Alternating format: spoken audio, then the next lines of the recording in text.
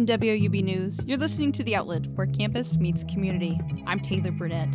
Each week on The Outlet, we bring you stories from Southeast Ohio. This week on The Outlet, two beloved events return to Athens, the International Street Fair. I think especially in a rural community that we live in, it's really good for people to be acclimated to people from other cultures. And RathaCon. After 2 years, you don't know how things are going to, when they return, how they're going to be received. And I got to tell you, it warms my heart to see so many people coming through the aisles. And WOUB Sports Director Bryan Kurp brings us up to speed on OU baseball's current standing in the Mid-American Conference. These stories and more, right here on The Outlet.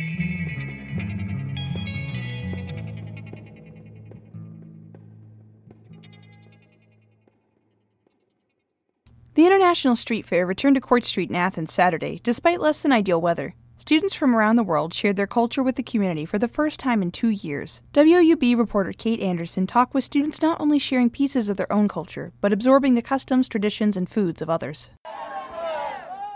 Rain, sleet, and cold weather did not stop the smiling faces at Saturday's International Street Fair. A parade kicked off the event where members of the community walked through the streets holding flags representative of their nations, chanting "Many nations, one family." One family. The group gathered around the stage, listening to the introductions and welcoming speeches. President Sherman and Mayor Patterson thanked the group for being there and declared the Street Fest open. Mayor Patterson expressed his love for the event and for the diverse community. We're bringing all cultures together in one location here in the heart of southeastern Ohio. That I really love. When you look around Southeast Ohio, it's not the most diverse place in the world. However, when you bring all the international students that are here at Ohio University into the mix, that we really are a diverse community. Ohio University is home to students from over 100 different nations. President of the Latino Student Union, Maribel, says the street fair is a wonderful way to be exposed to the different cultures that are represented at the university. I think it's a great way to see what other cultures are present at Ohio University, and kind of just seeing what they bring to the table, hearing their stories, and also just learning about their culture, their food. I think it's a great way to kind of just interact with everyone that you don't see on your day-to-day basis. The International Street Fest is a great representation of all the cultures and different people that call Athens home. From trying new food to playing games, the fair is all about learning new things. A member of the Center for International Studies, Bryan, says learning about other cultures is so important. I think especially in a rural community that we live in, it's really good for people to be acclimated to people from other cultures and to be surrounded by just different traditions. I think it's really important to learn about what is important to other people. It was a great fun-filled, food-filled day. For The Outlet, I'm Kate Anderson.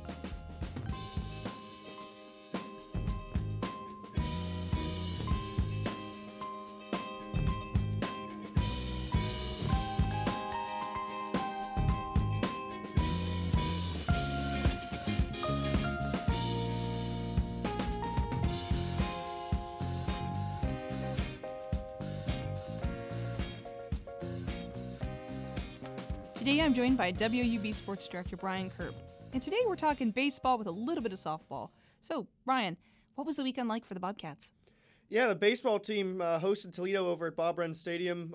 Both of them are really close in the standings, so, coming this point of the season, you got to start stringing some wins together and starting to climb up the standings. Ohio entered the weekend in 7th, so had some work to do. Toledo entered in 5th, I believe. So both of them fighting to get into that top 4 to get a spot up in the MAC tournament in late May. But on Friday, things got off to a pretty good start for the Bobcats. They were down early in the game, worked their way back, tied the game, and actually took the lead in the 9th inning to go up 5-3. But Toledo came back and tied it at 5 in the bottom of the inning. And then in the 10th inning, Ohio shut down Toledo, and Mason Minzy hit a walk-off home run off the top of the scoreboard. The thing was absolutely crushed. So that sent the Bobcats home happy, in a good mood to start the series. But unfortunately on Saturday, the weather wasn't that good. It was sleet, cold, windy. That didn't really affect the scoring too much. The final score was 11-8. It was pretty much all Toledo, pretty much the whole game. Pitcher struggled for Ohio, so they could flush that one because on Sunday they ended up playing a doubleheader, and the weather here in Athens continues to be crazy. I actually got sunburn on Sunday from that doubleheader. So just imagine on Saturday I was bundled up in my winter jacket and gloves, and then on Sunday I got sunburned, and I'm still not fully back to my normal skin color, I guess you could call it. But yeah, back to the doubleheader. Ohio lost the first one 11-5. They were actually down 6-1 at one point and came back to bring it within a run, and then ended up, Toledo ended up running away with the 11-5 victory in 7 innings. So the Bobcats, had to salvage a series split. Don't want to lose 3 or 4 to Toledo. They could have went even further, more down the standings. But to split a series, go 2-2, something they wanted to do, or they had to do in that 4th game. Obviously they'd want to win the series or at least, or even sweep it. But they ended up winning 10-3. The offense was out in full force. Really good game from starter Brendan Roeder, and he's someone that in the rotation you're really going to see a lot for the Bobcats. Someone who stepped up in the relief role and they put him in the rotation because other starters were struggling. So he's someone that I'd keep an eye out for the rest of the season in the Bobcats rotation, as well as Eddie Cutt, who started on Friday night, who did a good job. So those two are the anchors of the rotation, in my opinion. Then you got some other guys that have been inconsistent, but can definitely bring the heat and put some good games together. Yeah, absolutely. And so, not as great of results coming from the game with Marshall. So tell me what happened. Yeah, so after Sunday's game, obviously the media interviewed Craig Moore, and I asked him a question about, hey, you have a non-conference game, coming off a big conference series against Toledo, got a non-conference game.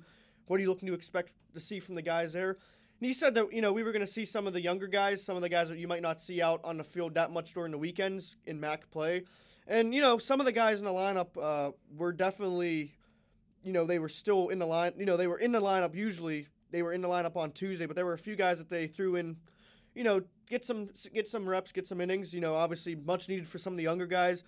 So, Bobcats lost that game 10-3. It was a tough one overall, but, to see that happen in non-conference play, it's not as bad.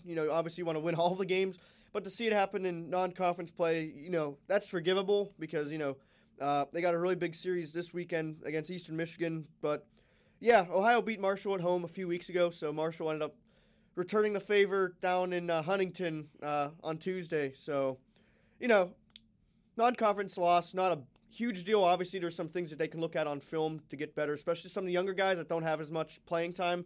Get them better, and that's only going to help them moving forward. And who knows, maybe we'll see them in MAC play. But yeah, this weekend against Eastern Michigan, is going to be a huge one. Again, like Toledo, Eastern Michigan is fighting for a top 4 spot. They are, I believe, now 5th place, so they need to keep string together wins like the Bobcats do. So it should be a huge series for both Eastern Michigan and Ohio, and we'll see if the Bobcats, led by Craig Moore, can string some late season wins together. We usually see these late season surges from the Bobcats on Bobcats baseball team. So we'll see what happens. It should be interesting here this next month. Yeah, absolutely. And so switching off to softball, been on a hot streak. Tell me about that. Yeah, so the softball team entered last weekend on a 5-game winning streak. Something, you want to see out of them because like baseball, the top 4 teams for softball also make the tournament at the end of May. I believe this one's in the beginning of May. May 3rd or May 12th is when the tournament starts. So less than a month away for them to get their chance at the tournament. They were up at 3rd place. Had to have a big series at Ball State. Weather again there, not really that favorable. They had to actually shift the games back to Sunday and Monday. Usually they play these games Friday, Saturday, so it just shows that they completely shifted the whole thing back. But hey, that didn't really affect the Bobcats on Sunday. Took the first game 7-5, and then the second game 6-4. So that upped their winning streak to 7 games. Definitely something you want to see out of a team, especially heading to this point of the season. They're in their stride. They caught their stride. Just keep that consistency. But all good winning streaks must come to an end. On Monday, they played at 10 a.m., which I think is, wow. I mean, I can't imagine. I remember back in my younger days waking up to play like Little League at 10 a.m., but I can't imagine college baseball, big stage playing that early. But, they ended up playing. They had a lead for a good majority of the game, but there was a rain delay, a lightning delay, I believe, too. So they ended up not canceling it, pushing the game, or delaying the game, that is, for a few hours. Then once they came back, Ball State came back and took the 5-4 win. But, take 2 out of 3, keep winning series. You don't have to get a big win streak. It's very hard to sweep. You rarely really get a chance to do that in baseball or softball, because there's just so many games and so many variables that go into a baseball game or softball game. So, keep winning series. But, Bobcats back home at the Ohio softball field this weekend against Central Michigan. As of now, at the time of this recording, they play a game on Friday at 3 p.m. And then on Saturday at 1 and 3. So we'll be seeing 3 games between the Bobcats and Chippewas. Should be seeing 3 games. Again, the weather could affect that. Although looking at the forecast, it seems to be pretty nice weather over the weekend. So I'll be looking forward to getting out there to cover Bobcats. I'll make sure to put some sunscreen on this weekend, though, so I don't get burnt again. Good idea.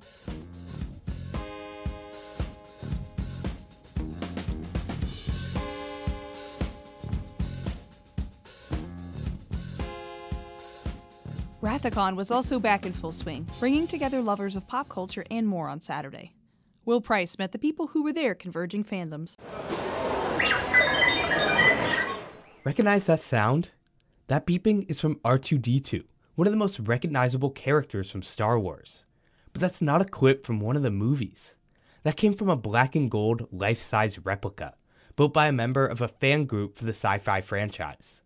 Dozens of groups like this met up in the Athens Community Center over the weekend for RathaCon, Athens' only pop culture convention. It was the first time RathaCon has been held since 2019 due to the pandemic. An event president, Elise Carter-Schultz, says such a long layoff built up nerves for her, all the way up until the final minutes before they opened. Up until this morning, I was very anxious, but right now I see lots and lots of people here, which is very, very exciting. A much bigger turnout than I anticipated, so I feel great about it. Schultz wasn't the only one relieved by the turnout on Saturday. After 2 years, you don't know how things are going to, when they return, how they're going to be received.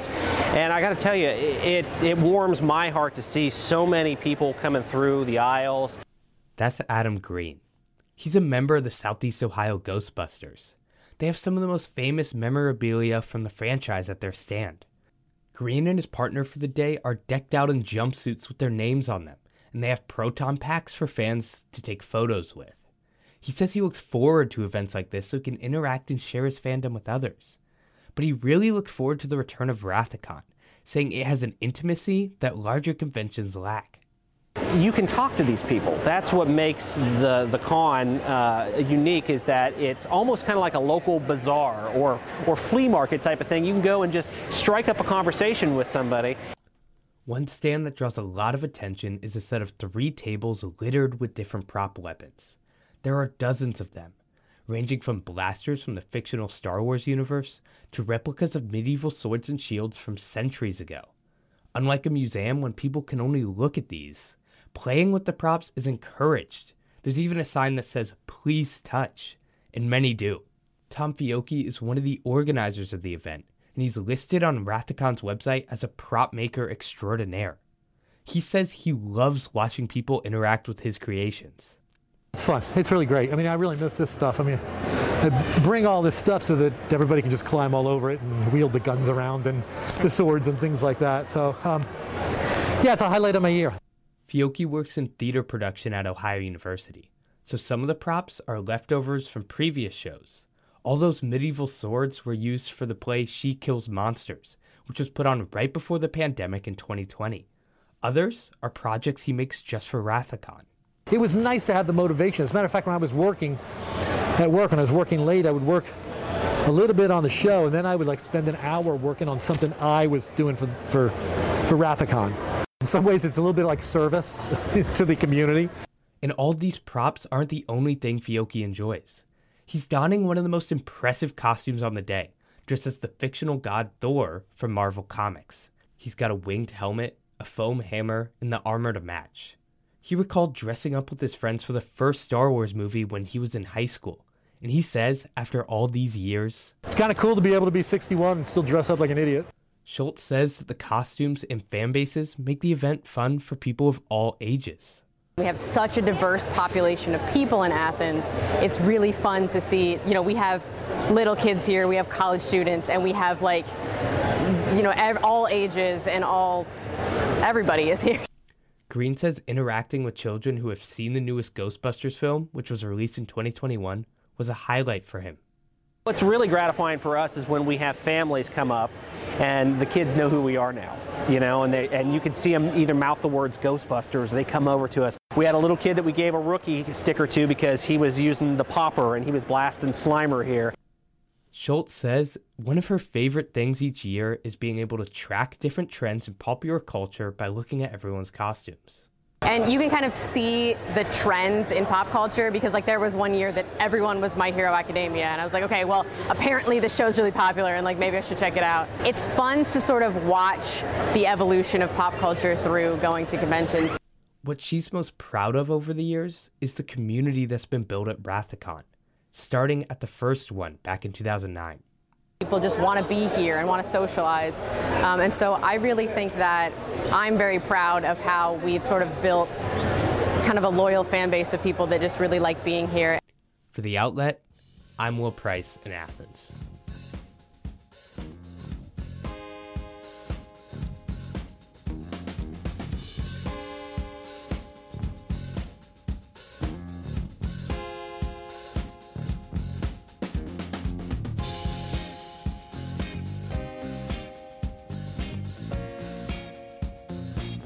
It looks like the wait continues to find out what's coming to a historic building on the corner of Court Street and Union. But WOUB's David Forster reports a new buyer has stepped forward.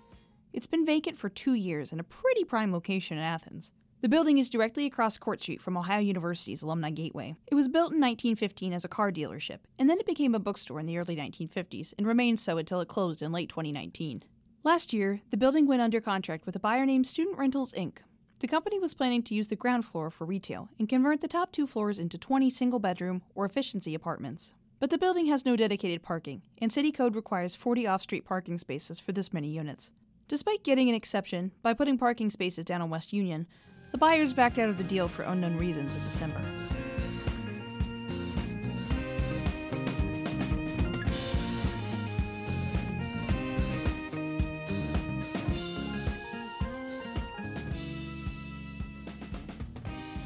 With tornadoes and severe thunderstorms tearing through the plains, the majority of our listening area has been placed under a slight or marginal risk of severe weather this week.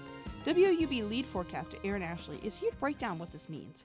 Yeah, thanks for having me, Taylor. The Storm Prediction Center places what is called a convective outlook for severe weather, which it basically shows which areas have a chance of certain things happening. So that includes tornadoes and wind and even other things such as hail. Gotcha. What makes this different from your typical watch or warning? So basically, the convective outlook does the same thing as a watch and warning, except it has the ability to combine the chance of a tornado or heavy winds or hail and kind of describe the chance of severe weather happening in general. And I noticed that y'all can be kind of specific for what kind of risk is issued. Yeah, true. The SPC has a scale that ranges from a chance of general thunderstorms to a high chance of severe thunderstorms. So what is it that really makes a severe thunderstorm a severe storm? Obviously, if it's capable or has created a tornado, then it's severe. But there's also certain criteria that might make a storm severe. And that's when you'll see things like winds that are up to or greater than 58 miles per hour, or even hail that is about an inch in size, so like a gumball. Oh, gotcha. So ultimately, the major threat to us as far as severe weather goes is going to be gusty winds, hail, or a tornado? Yes, exactly, Taylor. These are all things that could directly damage life or property, and so meteorologists deem it severe. Other hazards might also appear, though. Such as? Well, lightning strikes are always a threat with thunderstorms, and you never know exactly where those will strike. But then also heavy rain can create really intense flooding very, very quickly, so while it's important to prepare for severe hazards, it's equally important to note more common hazards as well. That's all we have for you this week. Thanks for joining us. The Outlet is produced each week by me, Taylor Burnett. We're edited by Atish Baidia, Aaron Payne, and David Forster. Adam Rich is our technical assistant, and our theme music is performed by Ryan Gavos. Subscribe to The Outlet on SoundCloud or Spotify, as well as Apple Podcasts. You can find us online at woub.org. You can also follow us on Twitter at newswatch_WOUB. We'll be back next week with more stories from Southeast Ohio.